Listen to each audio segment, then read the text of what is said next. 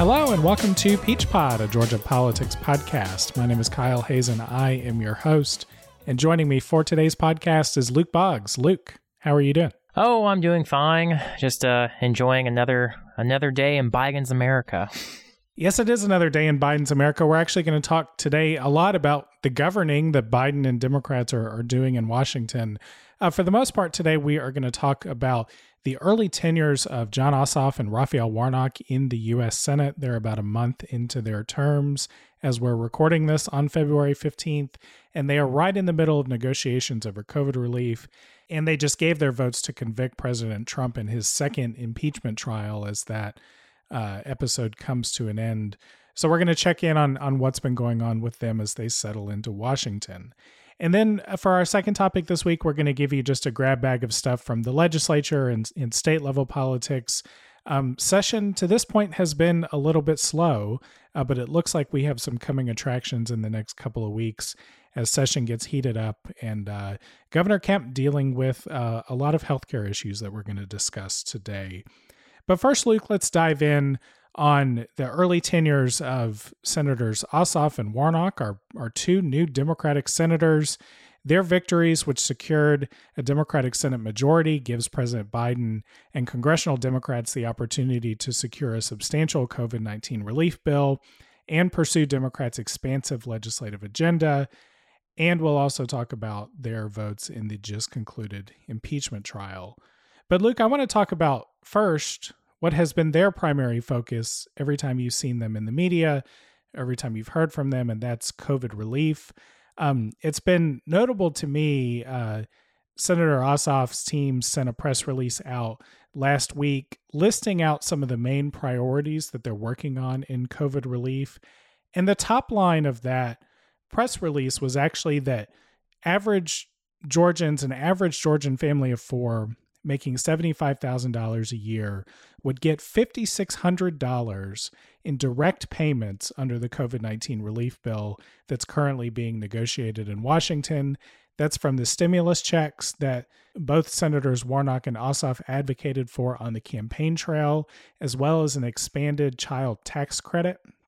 And on top of that direct financial relief, there are also other provisions in the bill that would bring $2 billion in federal funding for Medicaid expansion, would provide funding to HBCUs in our state, debt relief for Black farmers, additional assistance for renters and homeowners, and money for vaccine distribution and K through 12 schools. Kind of a lot of the basket of relief proposals that we've been hearing about over the last year or so. But principally among this to me, Luke, is the very definitive statement, particularly from Jon Ossoff, that this is a bill that's going to give you, and by you I mean average family of four, $5,600 in cash.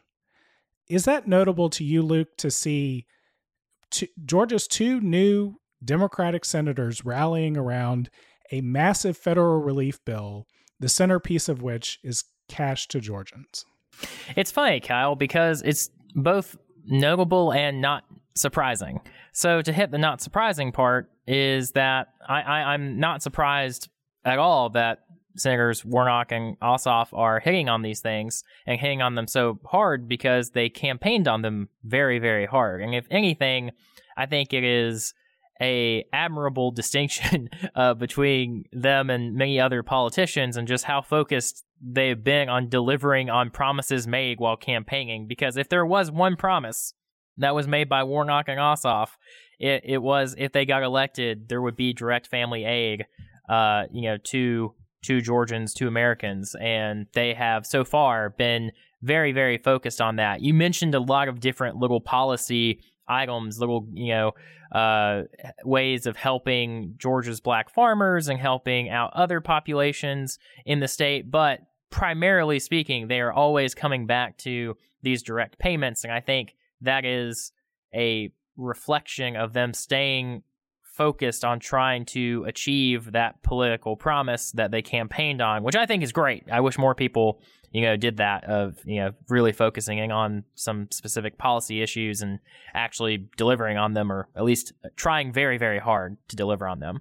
But on the other hand, it is amazing to see two Georgia senators doing that and being that focused on a policy issue so unambiguously, focus on the state providing you with assistance, because that is not something you've seen from many Georgia elected politicians in quite a while, and on either side of the aisle, of being so unafraid of the government being the good guy. And so on that sense, it is remarkable, even though it's unsurprising. Well, and another trend that I wondered if we'd see from Georgia senators that you've seen from other senators, where the states they represent are very evenly split between Republicans and Democrats, is some Democratic senators like Joe Manchin in West Virginia, Kyrsten Sinema in Arizona, they have kind of encouraged Democrats at times to trim back their ambitions for COVID-19 relief. Earlier on in the debate over the relief package, I say earlier on, this was maybe like a week and a half or 2 weeks ago now, there was this big discussion about whether or not the direct payments, the stimulus payments, would be trimmed back to people with lower incomes. So to take away some of the payments from people with higher incomes. And it was Joe Manchin that seemed to be pushing that idea. Some of the other moderates in the Democratic caucus were interested in this. And both Warnock and Ossoff opposed trimming back eligibility for these payments. So it's notable to me that you haven't seen that inclination in Georgia senators, where both of them had some of the closest races in the entire country. You haven't seen that same type of approach that you've seen out of senators representing Arizona or West Virginia. What do you make of Ossoff and Warnock standing more firmly sort of in the center of where progressive Democrats are on what needs to be done in COVID relief? So I think there is an element of just human personalities and people having different political styles and different priorities, because, Jon Ossoff and Warnock both were elected as, I am a fighter for you, I believe that government can help. They are just very ideologically, and it's not like they're not. It's not an ideological thing like on the left-right spectrum. It's like the up-down spectrum of like believing government has a role in society to help people. Like they're very, very firm on that, even if they aren't super hardcore lefties in the way that Bernie is. I think that's part of it. And then, comparing, I think the most notable comparison in my mind is actually Arizona, which I think you mentioned, which is, it's interesting to me that both of those states had special elections very recently due to long-time, well-respected senators retiring, or in John McCain's case, passing away. The thing I find really fascinating there as a comparison is that the two senators from Arizona and the two senators from Georgia get a lot of coverage, but for very different reasons. The senators from Arizona are getting a lot of coverage because they are both seen as moderate senators who are worried about pushing things too far. At least in my opinion, they're worried about the perspective of pushing things too far, of looking like they are being radical in anything they are doing. Whereas as far as they are voting, they're about in line with the rest of the Democratic Party, but they're very worried about the perception. Whereas Jon Ossoff and Warnock are very worried, at least from what I've seen, about the perspective that they did not deliver on their promises, and that the government is not delivering. They seem to be very, very focused on the concrete reality, the answer to the question, did we get things done to address these crises? Because that is what we campaigned on. Whereas the two Arizona senators really seemed focused on, like, are we hitting our promise to be independent, maverick, Arizona-y voices? And I think that really is just a reflection of the two states they are in. Arizona is a traditional swing state, I think, in the way that you think of it, whereas, there's Republican voters and there's Democratic voters, and then there's a bunch of people in the middle who swing between elections, and it does matter, like, how you look and how you're perceived by those electorates. Where in Georgia, there's definitely a independent population, but I think it's significantly smaller. And in Georgia, it's a turnout game where the electorate is not changing its mind very often. The decision that really matters in Georgia is am I going to vote?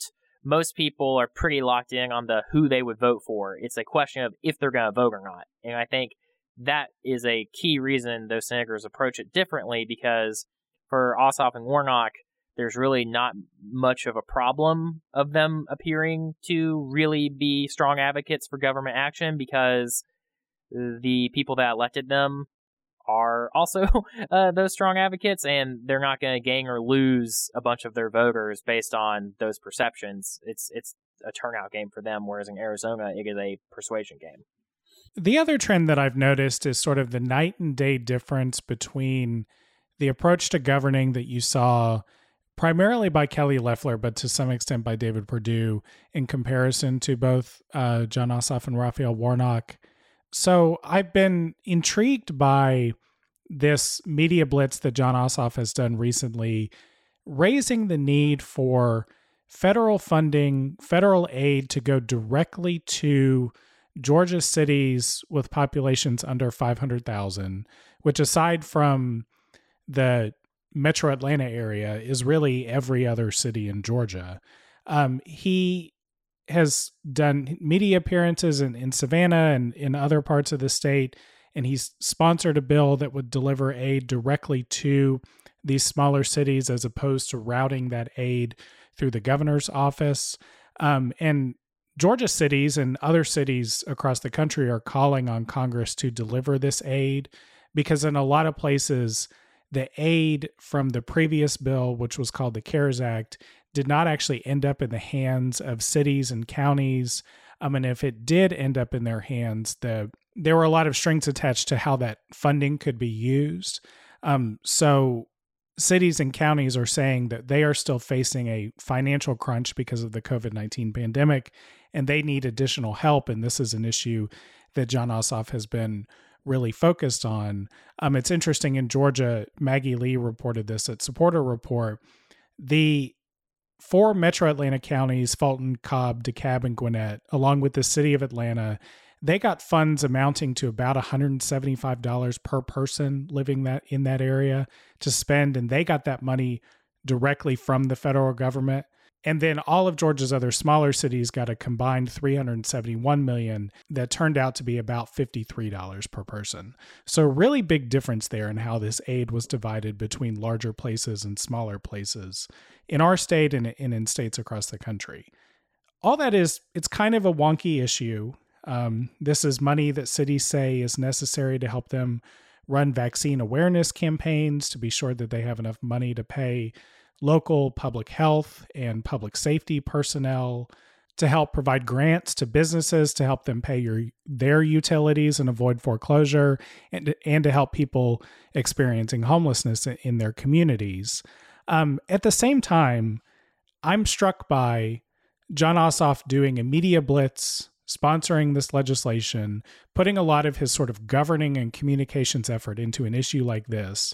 When you looked at somebody like Kelly Loeffler early in her Senate tenure, she was trying to make her name by sponsoring bills that would take money away from cities that defunded the police, and put forward this sort of like message legislation that was just another bullet in the culture war. So in some ways, I'm surprised, Luke. Is this what responsible governance looked like? Maybe it's what the attempt to be responsible governing looks like. Because I mean, the thing is like I know you were saying that from a negative perspective for Kelly Loeffler, and I too don't want our senators to like think that is their job to like win the messaging war and like, you know, own the libs or own the conservatives. I don't want that Christmas. to be yeah, save Christmas. I think Christmas is fine, but you know, I digress.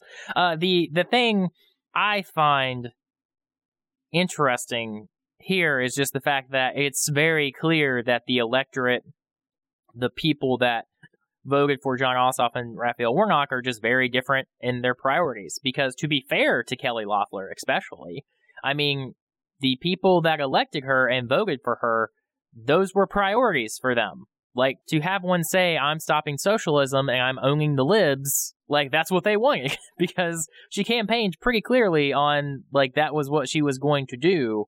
And so, I mean, in that sense, yeah, like, it is I guess I'm just less surprised than you are, because like the people who voted for that, their candidate lost. So the fact that the people who voted for candidates who kept talking about how I want to go up to Washington and fight for policies that will help you are now in Washington fighting for policies that they think will help the people that voted for them, like, is not that shocking to me. I think it's just shocking because it's new, because it's been so long since we've had someone in office in Georgia that has that ability to do that, because, you know, all respect in the world to our congressional delegation, you just don't have the platform to, like, propose things like this when you are a member of a over, you know, several hundred person body, whereas if you are a senator, you are one of 100, and the things you say has a much, much bigger impact. Because the other thing I would say here, too, is, you know, to counterexamples is, like, one, if Kelly Loeffler was still there, she'd be saying the exact same crap she was saying when she was there, and she would be, you know, releasing half-page press releases with, you know, giant bold text of "this is socialism and bad, and that's why I'm voting against it." And similarly, if 2 years ago, if Abrams had won, like, I think this is really what we would have seen from her budget proposal. You know, like, she would have come up with a bunch of programs like this, and it would be a very radically different feeling and mood than what you see from Brian Kemp. And it's just because they were elected by different coalitions with different priorities. Yeah, and I agree with you there. It is surprising to me just because of what a change of pace it is. It makes sense that different coalitions are looking for different things. I think the interesting test to me, though, going forward about this, particularly as you look forward to Warnock having to run again in 2 years, is and I talked a lot about this during the campaign season, I have felt that there is a larger portion of Georgia's electorate that wants to see responsible governance. And when Republicans were at their peak of power, somewhere about between 2012 and 2014 in Georgia, they spent a lot of time talking about responsible conservative governance with a focus on education and keeping taxes low. But it felt very, you know, well managed, and you know, it was consistent with their ideology, but it was well managed, predictable, and not very stressful. And this is the same type of governance from a more progressive lens. Does this type of governance allow maybe some of the voters who newly voted for Democrats during this last cycle, who want to see the temperature in politics turn down, does this type of approach to governing and just focusing on the nuts and bolts issues, does it actually keep voters in your fold, or will they be discouraged and Kelly Loeffler's ready to fire everybody up again with her fight against socialism? Yeah, I mean, the thing I think here is that we don't know who the opponent that Raphael Warnock will be eventually facing in 2 years is going to be, but I'm going to go out on a very, very sturdy branch here instead of a limb and say that they are going to campaign against all of these programs, no matter how much they are actually helping Georgians, and call it socialism. Because, I mean, that's just what the Republican Party does. Like, they did that when Social Security was proposed. And, you know, it's sort of the normal expectation that the Conservative Party will say that the things that the Liberal Party are doing are scary and you should be afraid of them. And so in that way, very little has actually changed, because the only difference now is the fact that the person who's in the driver's seat is the progressive person versus the conservative person. And so in that way, I think you will be much more comfortable, you know, in about when the campaign cycle really gets going, because the familiar messages that you're used to and tone and rhetoric will return to the forefront. And so you'll be a little more acquainted. Let's shift gears here and talk about impeachment. So you and I are talking on Monday afternoon, and this weekend the Senate concluded its impeachment trial against President Trump, the second one.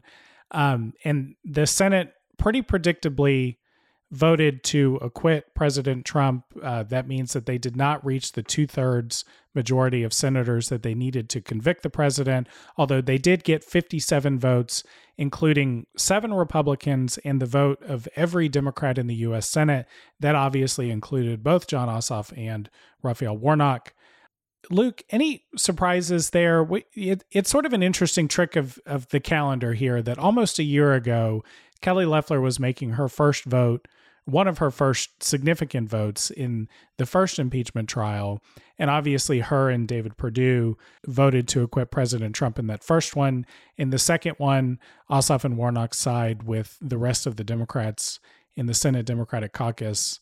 But to me, I mean, it's sort of similar to the trend we observed in the way they've approached policy.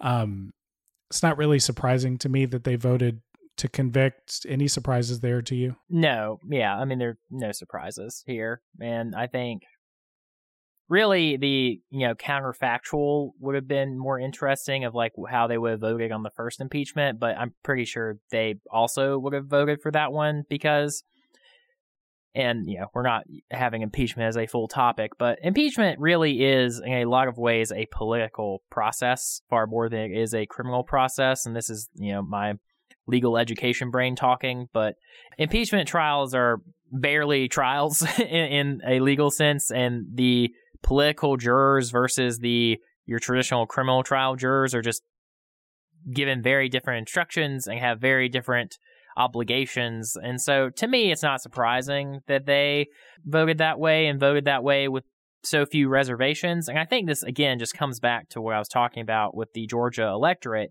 is it's not like there's a huge part of the Ossoff and Warnock electorate that were a bunch of people who voted for Trump in 2016 and they voted for, Isaacson and Perdue when they ran initially and now they've changed their minds. Like, those people exist and they are some part of the electorate, I'm sure. But a much larger percentage of Warnock and Ossoff's electorate are just Democrats. So that to me is what I think we're seeing reflected in their votes and the fact that they voted with very few reservations. Now, there were some vocal Democrats, vocal progressives on Twitter who criticized congressional Democrats for not drawing this process out longer. There was a report late on Friday that there was a Republican member of the U.S. House that knew of a conversation between Trump and House Republican Kevin McCarthy during the insurrection at the Capitol on the 6th, and that conversation would have given senators and given the public a sense of Trump's state of mind as insurrectionists were descending on the Capitol. And so for a brief moment on Saturday afternoon, Democratic impeachment managers were considering calling witnesses before the Senate, including this one particular House Republican who knew of this conversation between McCarthy and Trump. And ultimately, they decided to back down. They ended up deciding not to call witnesses. They did the closing arguments really quickly on Saturday afternoon, and this thing was over within a week of it starting. Luke, is there any reason that, particularly in this frame of Jon Ossoff and Raphael Warnock, is there any reason that they or other Democrats should have pushed to have this process last longer and make a more detailed and potentially more damning argument to the public about President Trump's state of mind on January 6th during the insurrection? At this point, there is only one question that needed to be asked regarding should this trial continue or should it end when it did. And that question is, if we went on any longer, would we get enough votes to convict Donald Trump in the Senate? And the answer to that question was very, very, very clearly no, that there was nothing they could do to convince any of these Republicans that didn't vote for Trump's conviction at this point to change their vote. And so, and from what I've heard too, there's at least some concern that if they kept going, they might lose some of the votes they had. And so with that in mind, I think they made the right decision to wrap this thing up, both because they were not going to convict Trump and getting Biden's agenda done is so much more important than continuing this process. And I think that's true for a couple reasons that have been noted by others and will develop over time. One is that, like, this is not the end of this conversation. This is just the end of the Senate being a political remedy to Donald Trump's behavior, because even as Mitch McConnell, who voted to acquit, he then proceeded immediately to give a speech basically saying, I blame Donald Trump for this, and there are other ways to hold him accountable for his behavior. And then two, there is a pretty decent bipartisan consensus on continuing to look into what happened on January 6th in a frame of like trying to prevent it from ever happening again, which I think is great, and trying to get to the bottom of exactly how it all came together. And through those forums, I think there will be more that comes out that makes Trump look bad and other people look bad, and that will very likely lead to other kinds of repercussions. Because one mindset that I think we're still stuck in, that I've had to work really hard to not keep myself in, is the fact that when Donald Trump was president, he was truly, in many ways, he was completely unaccountable to consequences, because there was only one check that could really hurt him, and that was impeachment. And so, in many ways, the first impeachment felt a lot more vital to me than this one did, because of the fact that he was still in office. And so while I would have voted to convict him, I think, all the other senators should have as well. The one piece of consolation I take is the fact that there are other ways to hold him accountable. In our own beloved state of Georgia, the new district attorney in Fulton, Fani Willis, has opened up an investigation into Donald Trump and his call with Brad Raffensperger. That is not a political process. I mean, this goes back to what I was saying earlier. This is going to be a legal case. Now, obviously, there will be political implications and political pressures, but how the process actually works will be in the legal system. And I'm sure that there will be cases in New York and other states. And so, in that sense, I take some solace in the fact that I find it very unlikely that this is the last annoyance that Donald Trump is going to have to deal with for his behavior. And so I am beyond convinced that he will not get away from these issues, and that he is going to have to keep dealing with them. And one thing that I am really interested to see is if he continues to pursue the very bad lawyers and legal strategies that he's pursued thus far, because while he's been rewarded in the media and in, political circles for getting these bombastic lawyers who make completely absurd legal arguments, but they look good on TV, he will get severely punished in other courts of law for doing that. And if his, freedom is on the line, I'm very curious if he's going to continue to pursue these legal strategies, because they will not go the way he thinks they will if he's been happy with how his current representation has pursued his cases. Yeah, so you have those other opportunities for accountability, particularly in a criminal context. We'll see how those play out. The other thing I did see, some people seem to downplay the threat that continuing on with the impeachment process would be a risk to Biden getting his agenda enacted in the Senate. And it is true that the Senate could set up a process by which they do continued impeachment in part of the day and then substantive legislative business in another part of the day. But I can remember when activists wanted Senate Democrats to try to hold up the Trump agenda, Trump nominations for the courts, or his bad tax bill from 2017, that they wanted Senate Democrats to use every procedural tool at their disposal to basically slow down floor activity. And the thing that you saw in the reaction from Trump's legal team at the impeachment hearing on Saturday was that they were suddenly surprised and very upset that this thing could get dragged out even further. And I think it was Lindsey Graham said something about being willing to call up to 100 witnesses if they want to. to me, avoiding any of that procedural risk is totally worth it in terms of pushing the agenda through. And you could sort of infer from the approach that Warnock and Ossoff have taken, along with the approach a lot of other Senate Democrats have taken, that they feel that getting their agenda through, making sure that real help gets to people in the next year or so, is their political path to retaining their majorities in the House and the Senate. And I tend to agree with them that that's the most, getting that substantive relief done and moving on to other substantive parts of Joe Biden's agenda and the Democrats' agenda is, I think, the most important political project right now, and not political or legal revenge on Donald Trump.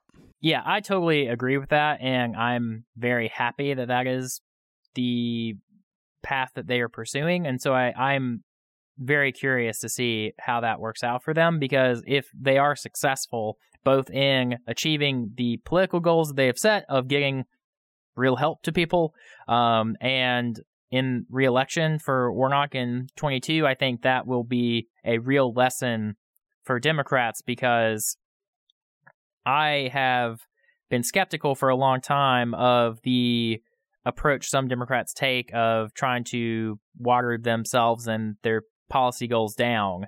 And the fact that both Warnock and Ossoff are campaigning and governing from their seats in the Senate in a very clear, direct, unambiguous way, I think it will be a really interesting case study, because they're not doing what the most far left senators do of just being really radical in their proposals. They are just being very consistent in pushing big but common sense ideas. And so I see them differently than I see AOC or Bernie Sanders. And I think they've learned some good things from them on how they communicate, but they aren't just adopting wholesale those far left ideas, though of course the Republicans will say they have.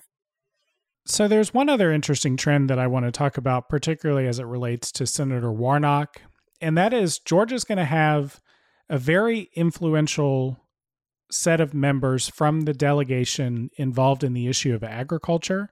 So they're going to have Representative David Scott as the chairman of the House Agriculture Committee. Representative Sanford Bishop maintains his role as the chairman of the House Appropriations Subcommittee on Agriculture. And then Senator Warnock asked to be on the Senate Agriculture Committee.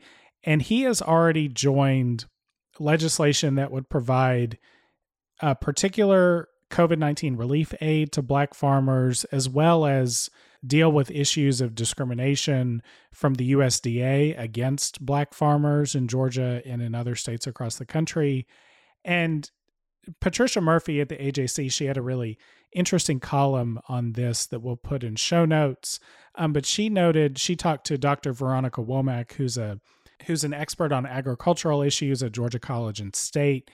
And they noted that Black families owned about 20% of family farms in America in 1938. And today that number has fallen down to only 1.8%. And previously, Black families had been literally forced off of their land. And then in more recent times, they were sort of pushed off their land by discriminatory loan and repayment practices at the USDA, which is some of what Senator Warnock is seeking to fix in a bill that he has sponsored with Senator Cory Booker from New Jersey. Luke, I thought that this was a bit of an underappreciated dynamic that we're suddenly going to have in Georgia. Georgia's always been a big agriculture state, and Georgians have always had significant influence in agricultural policy in Washington. I mean, under the Trump administration, our former governor, Sonny Perdue, was literally the Secretary of Agriculture and ran USDA. But it's going to be a bit of a different lens this time. And to me, it opens up an interesting opportunity for Democrats to deliver substantive, responsible governance on behalf of people living in rural parts of our state in a way that maybe they haven't had in the last 20 or 30 years. That's definitely true. And the thing I find really interesting on that is you're absolutely right. Georgia is a huge agricultural state, and it is a big part of our economy, and people, forget about it because of Atlanta being so important to the state as well. But like agricultural stuff still really, really matters to the state.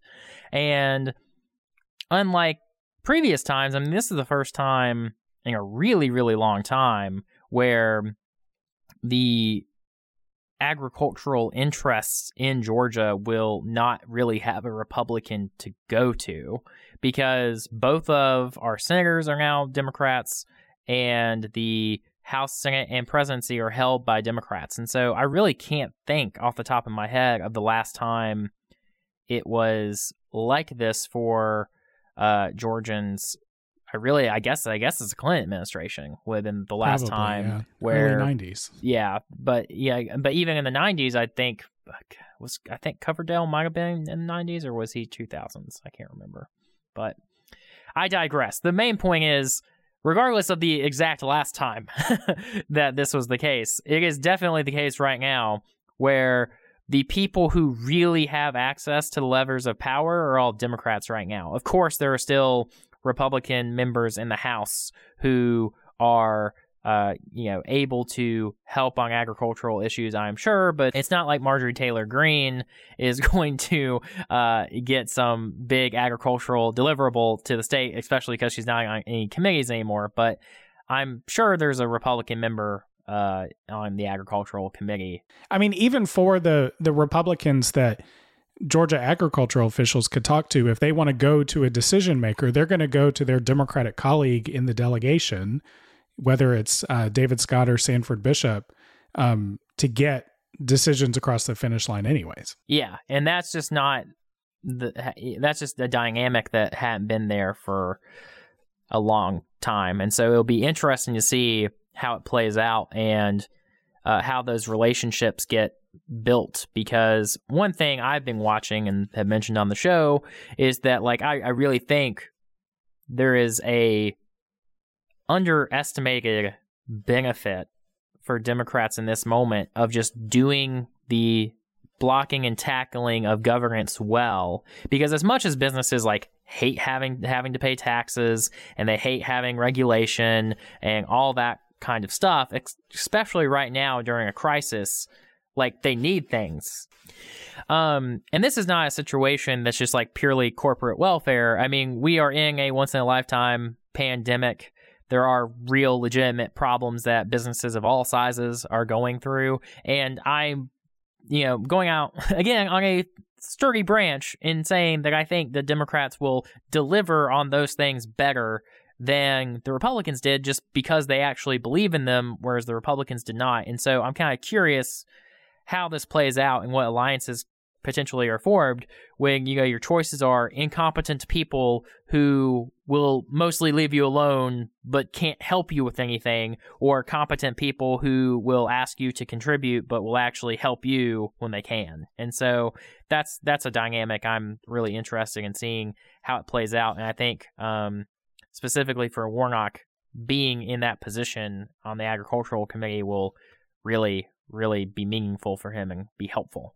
I do think there's a bit of a different focus to, in some ways, different constituencies that our Democratic senators and Democrats in our delegation are going to act on behalf of compared to their Republican counterparts. A lot of the paycheck protection aid that went directly to businesses, or that was delivered to businesses through banks, it was much easier for larger companies and companies that had better relationships with their banks and their capital providers.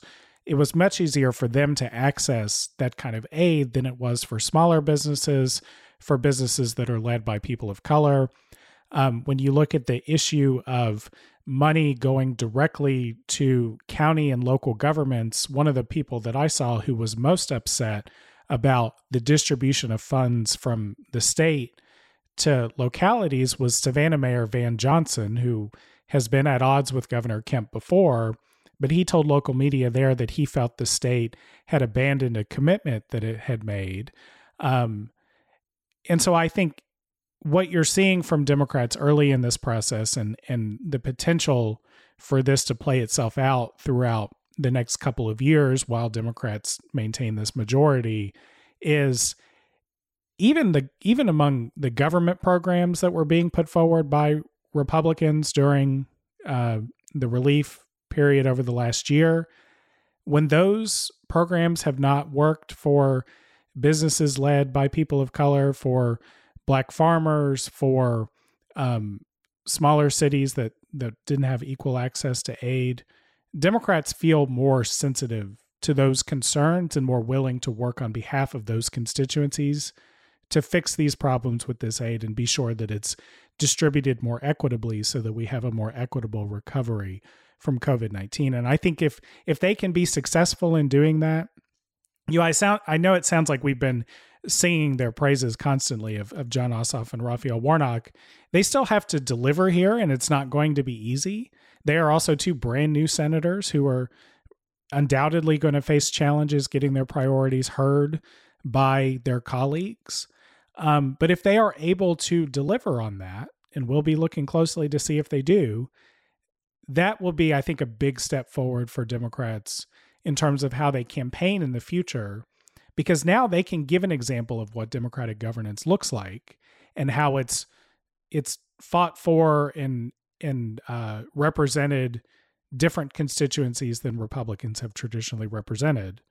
And if that puts pressure on Republicans at the state level to do better at governance, I think that's a good thing all around. Yeah, I agree with that. And I think we are in a little bit of a unique situation here because of the fact that both of them were elected in a runoff situation at the same time where they determined the control of the Senate or not. Because we've seen, Chuck Schumer, the Senate Democratic leader, the majority leader of the Senate, has given them a lot of special attention and has given them a lot of spotlight to highlight these things. And I think there's two big reasons for that. One, because Chuck Schumer would like to remain majority leader, and he knows he needs both of those seats. And he definitely needs Warnock's seat, in 22.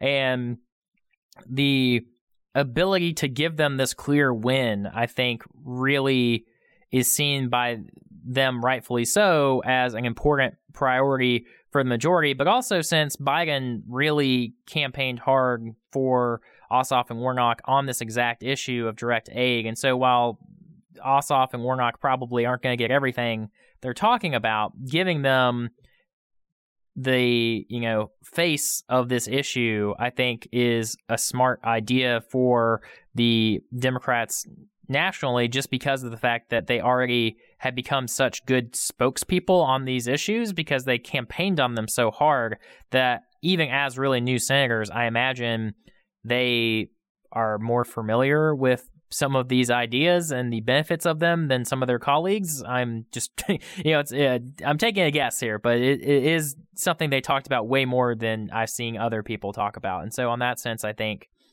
this issue is one where they're going to potentially get really clear wins. What I'm curious about is like the next 3 or 4 issues, how they address those and how much can they keep it up, because it's easy to do it once, but doing it the second and third time, I think, will be a lot harder. Let's wrap up here with a few issues closer to home here in Georgia politics, and starting at the legislature. So last week, the legislature finalized the fiscal year 2021 amended budget. That's the more commonly known as the little budget. We're talking on Monday afternoon, and Governor Kemp just signed it within the last hour or so on Monday afternoon. This budget provides $1,000 bonuses to most state employees. It's going to increase pay for correctional officers, increase spending on public health and education compared to the original proposal that was put forward by Governor Kemp. All of this is according to the AJC's excellent budget and fiscal reporter, James Salzer. Public teachers are also going to get $1,000 bonuses, although that comes from federal money, which is somewhat separate from this budget. And as we talked about before, the budget backfills about 60% of the cuts to the education funding formula that Governor Kemp and the legislature made last year. That means it doesn't fill back in the whole cut. Schools are still having to deal with less funding than they should be under the funding formula. And a couple other quick notes about this budget. For the first time, the state is going to spend state dollars to try to distribute rural broadband across the state. I believe this money is going to go out in grants to local governments who want to get broadband installed in their communities. And the Department of Public Health is going to get $27 million to upgrade their computers to try to build a vaccine, a system to track vaccine distribution and help people access vaccines, something that probably should have been spent last year, but oh well. We digress. Any reactions to the little budget? Not to just beat the dead horse that we've been beating here. It's just, to me, I understand states' hands are tied, but I wish Kemp was just doing a lot more on pushing the need for doing more innovative things with our budget and trying to address the crisis as a crisis and, use the bully pulpit more effectively to go after some of the wasteful tax breaks, to find some money to address the needs of this crisis in a real substantive way. And he could have started doing that with the little budget and continued it with the big budget. And I'm just not seeing that. And I don't think we're going to see it. And I think it's depressing because it is so desperately needed. Another interesting development in the budget that was also seen in a piece of companion legislation is a target has been put on the back of Georgia Labor Commissioner Mark Butler. There have been a litany of complaints to lawmakers in the state about slow processing and payment of unemployment insurance claims. So the budget funds $100,000 for a new position for a governor-appointed staffer who would share some authority at the Department of Labor with Mark Butler. And a Senate bill that sets up that position, that authorizes it, has 35 bipartisan co-sponsors out of 53 or 56 senators in the state Senate. More than half of the state Senate would like for a governor-appointed staffer to go hang out with Mark Butler and help him do his job. What do you make of that development? So I think the really frustrating thing that I have come to, my first reaction to this, and so I'm holding the door wide open for me to change my opinion once I've learned more about it. But my first take reaction is I am depressed at how necessary this actually feels, because as I've been paying attention to the multiple crises at the Department of Labor, my real takeaway here is that Mark Butler, doesn't get it. He doesn't understand that there's a problem, or even if he, is aware of the metrics that are very bad in his office, he doesn't care about them. Because, if I heard a bunch of, it's strange to me. Because if I was a politician and I kept opening up the AJC or logging on to AJC, and every time my department gets mentioned, it is a story of an average Georgian saying, I called 18 times and I couldn't get an answer, I would have reacted to that by trying to fix the problem, or, saying I need more resources from the state, which very notably Mark Butler did not do. His department did not request any more money. And so it's not like it is a situation where the department is working really well, or that he's saying, I need X, Y, and Z to make the department run well. He just basically is like, the department's running well. I don't know what your problem is. And there's all these stories that highlight that that's not true.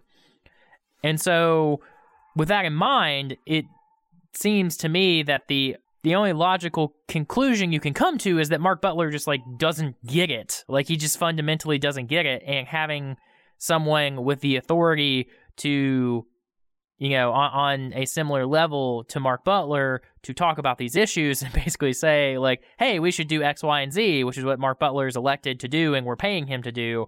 It's frustrating that we're now going to have to spend another $100,000 for a duplicative position because Mark Butler just isn't interested in running his department well. So that's my first take reaction. In some ways, to me, it's a bit unclear how this is actually a solution, more so than a political statement, kind of a shot across the bow at Commissioner Butler. And to back up a little bit for people here, because I'm forgetting how much of this we've actually talked about on the show. I know I also talked to Alex Kamardell from GBPI about some of this stuff. And if you haven't listened to that conversation in the feed, you should go back and do that.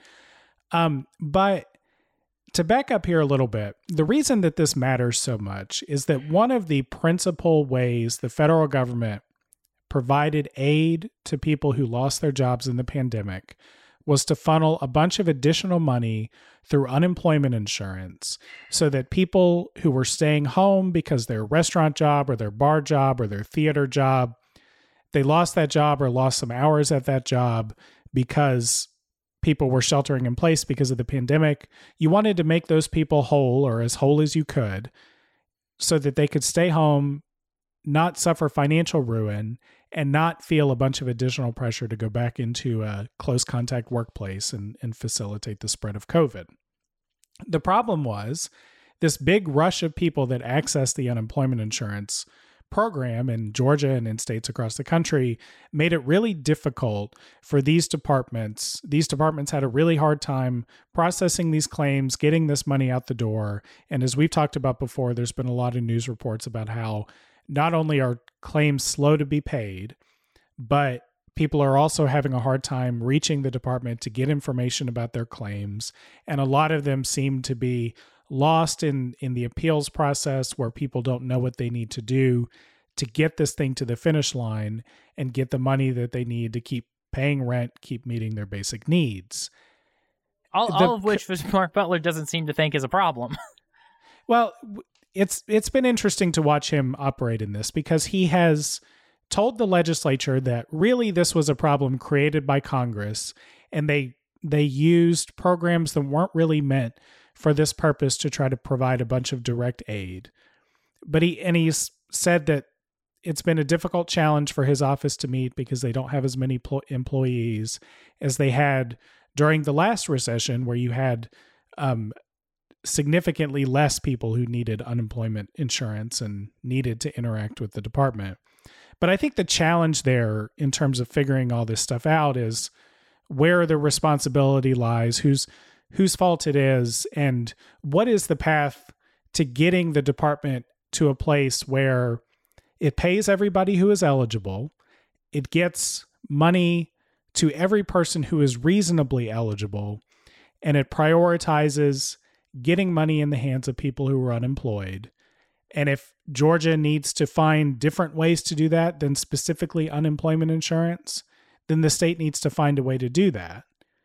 All of this is about facilitating relief as quickly as possible, and how a governor-appointed staffer to come in and maybe share an office with Mark Butler, put his desk in there with him and tell him he's not doing a good job, how that's actually going to solve the problem just doesn't make sense to me.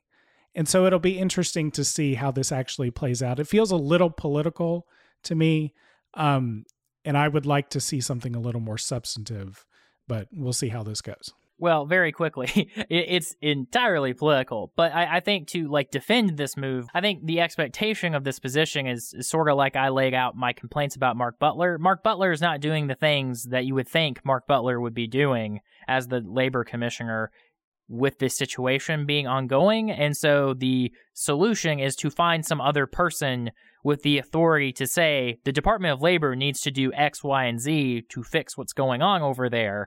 And that's what that person will do, since Mark Butler just isn't interested in engaging with those ideas. And you can't make him do it, so they're making a position to do it for him.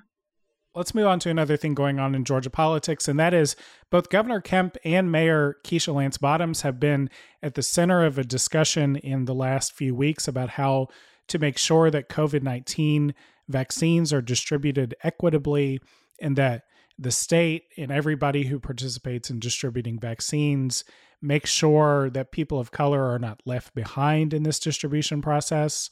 Mayor Bottoms was at a panel of governors and mayors at the White House last week, where she urged Joe Biden to prioritize distribution to difficult to reach communities in Georgia. And Governor Kemp actually participated in a roundtable discussion with State Representative Calvin Smyre, the dean of the Georgia House of Representatives and officials at the Morehouse School of Medicine to lay out the state's commitment to being sure that particularly Black Georgians who have been most harmed by this pandemic, that they are not left out of the vaccine distribution process. It's also notable, Luke, that Governor Kemp has been on a bit of a media blitz that Greg Bluestein at the AJC wrote about. Greg noted that Governor Kemp's done 14 press conferences, 30 media interviews. He's visited 8 distribution sites since December, all to bring about this perception that he's the vaccine governor leading Georgia into the end of this pandemic. And I'll say that I feel a couple of ways about this, but in one way I am heartened that the governor would like to be seen being active on the issue of vaccines as a way to political success for him. That's one way in which I think political incentive is a good thing. But the policies and the actual infrastructure of the state to actually get this vaccine out the door needs to back that up. Yeah, that's definitely true, because the one thing to give Kemp some slack, right, off the top, is that the number one problem with Georgia's vaccine distribution right now, as far as I can see it, is supply. That we just don't have enough of it. And that's not Kemp's fault, because the federal government is in charge of getting those vaccines. They are the ones that are distributing those vaccines to states. And so in that sense, like Kemp, I'm sure there's something Kemp could be doing on the supply issue, but there's not nearly as much in my mind on that one. And that is our biggest issue. And so in some, senses, his hands are really tied on that. But the thing that I am almost certain of is that at a certain point, supply is not going to be the big issue, and it's going to be the distribution and just how easy is it to get the vaccine that the state is allocated into the arms of Georgians.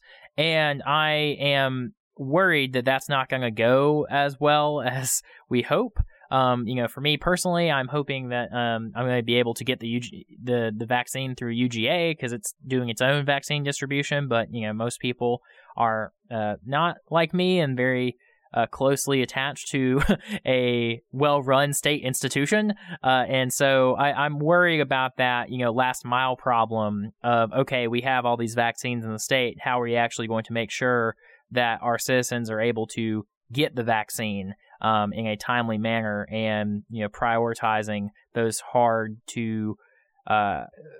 hit populations rather. And on those fronts, I'm very happy to see that Kemp is saying things, and speaking about how he's concerned about it. But this just goes back to if you're not putting your money where your mouth is, there's only so much you can do. And even if he's prioritizing these things and pushing these things, if he's not putting any money behind it, any new money behind it, it's going to be a lot harder for us to successfully do that. So hopefully we're going to be pleasantly surprised, and Kemp can ride to higher poll numbers and public acclaim for having a great vaccine comeback. I would love that narrative. I'd be really happy to talk about that, but I'm still skeptical that we're going to see that at the moment. It's just better that he feels he can improve his poll numbers by getting the vaccine out there in people's arms than saying the whole thing's a hoax. Yeah.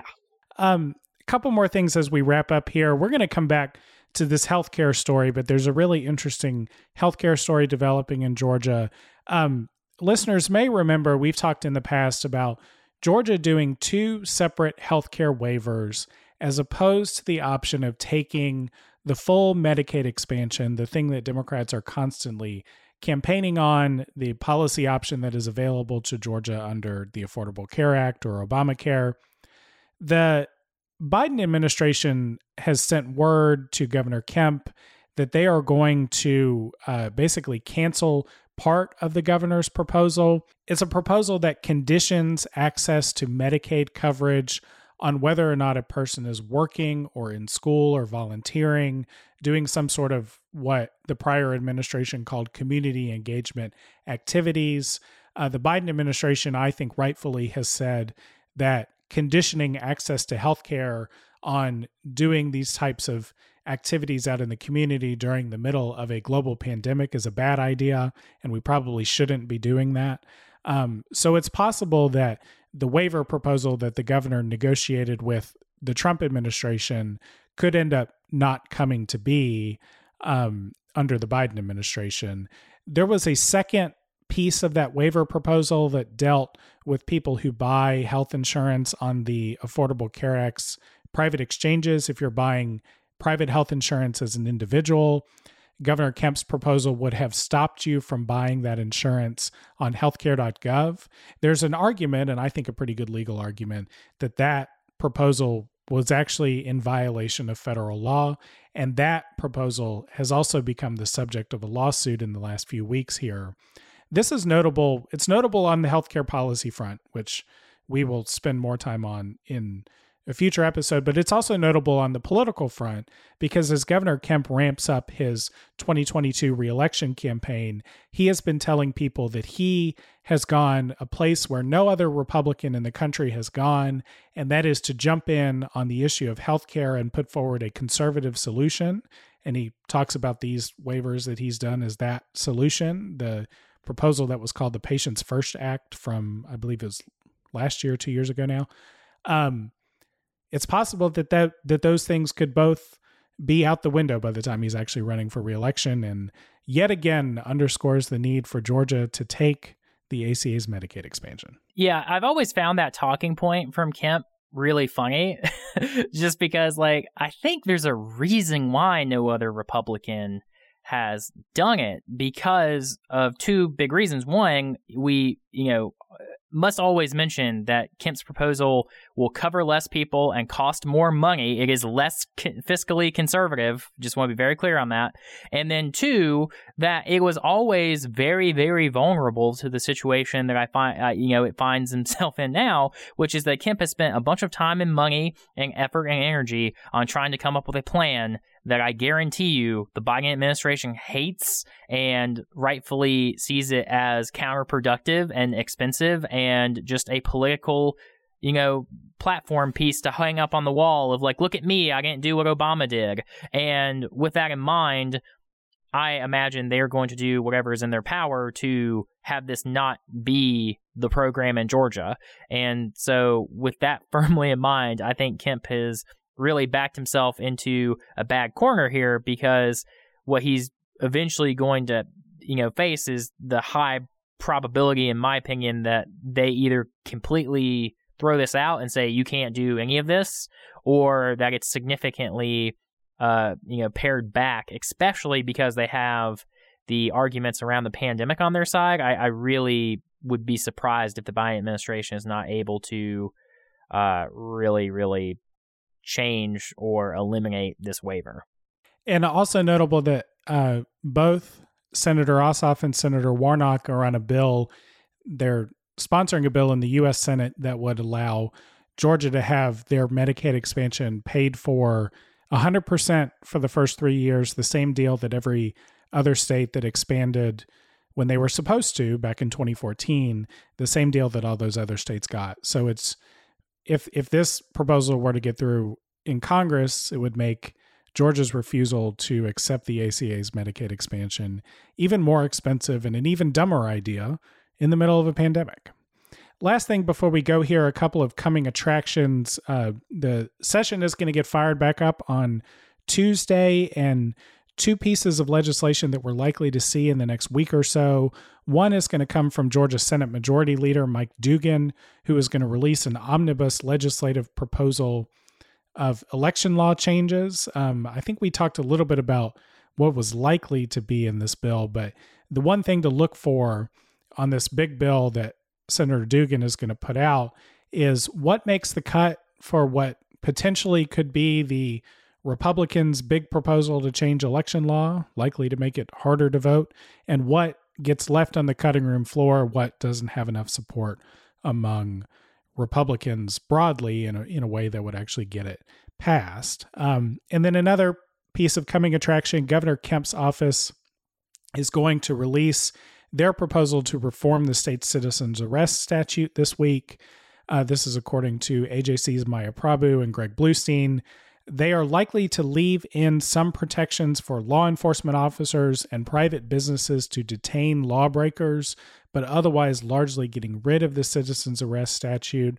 Governor Kemp made this a top priority in his State of the State address, and we will see sort of his opening salvo on how to do that next week.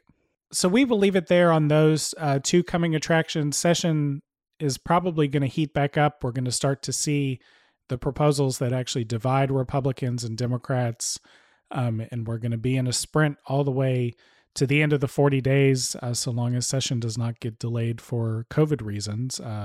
So far, so good, but we shall see. But we will be back next week to talk about this and other issues. So as always, Luke, thanks for joining the podcast. Happy to be here and look forward to looking and talking about those issues as they develop. All righty, y'all. Stay safe, and we'll talk to you again soon. Thanks for tuning into Peach Pod. If you liked what you heard, subscribe to Peach Pod on iTunes, Spotify, or wherever you get your podcasts. We'll be back with another episode next week. Until then, take care, y'all.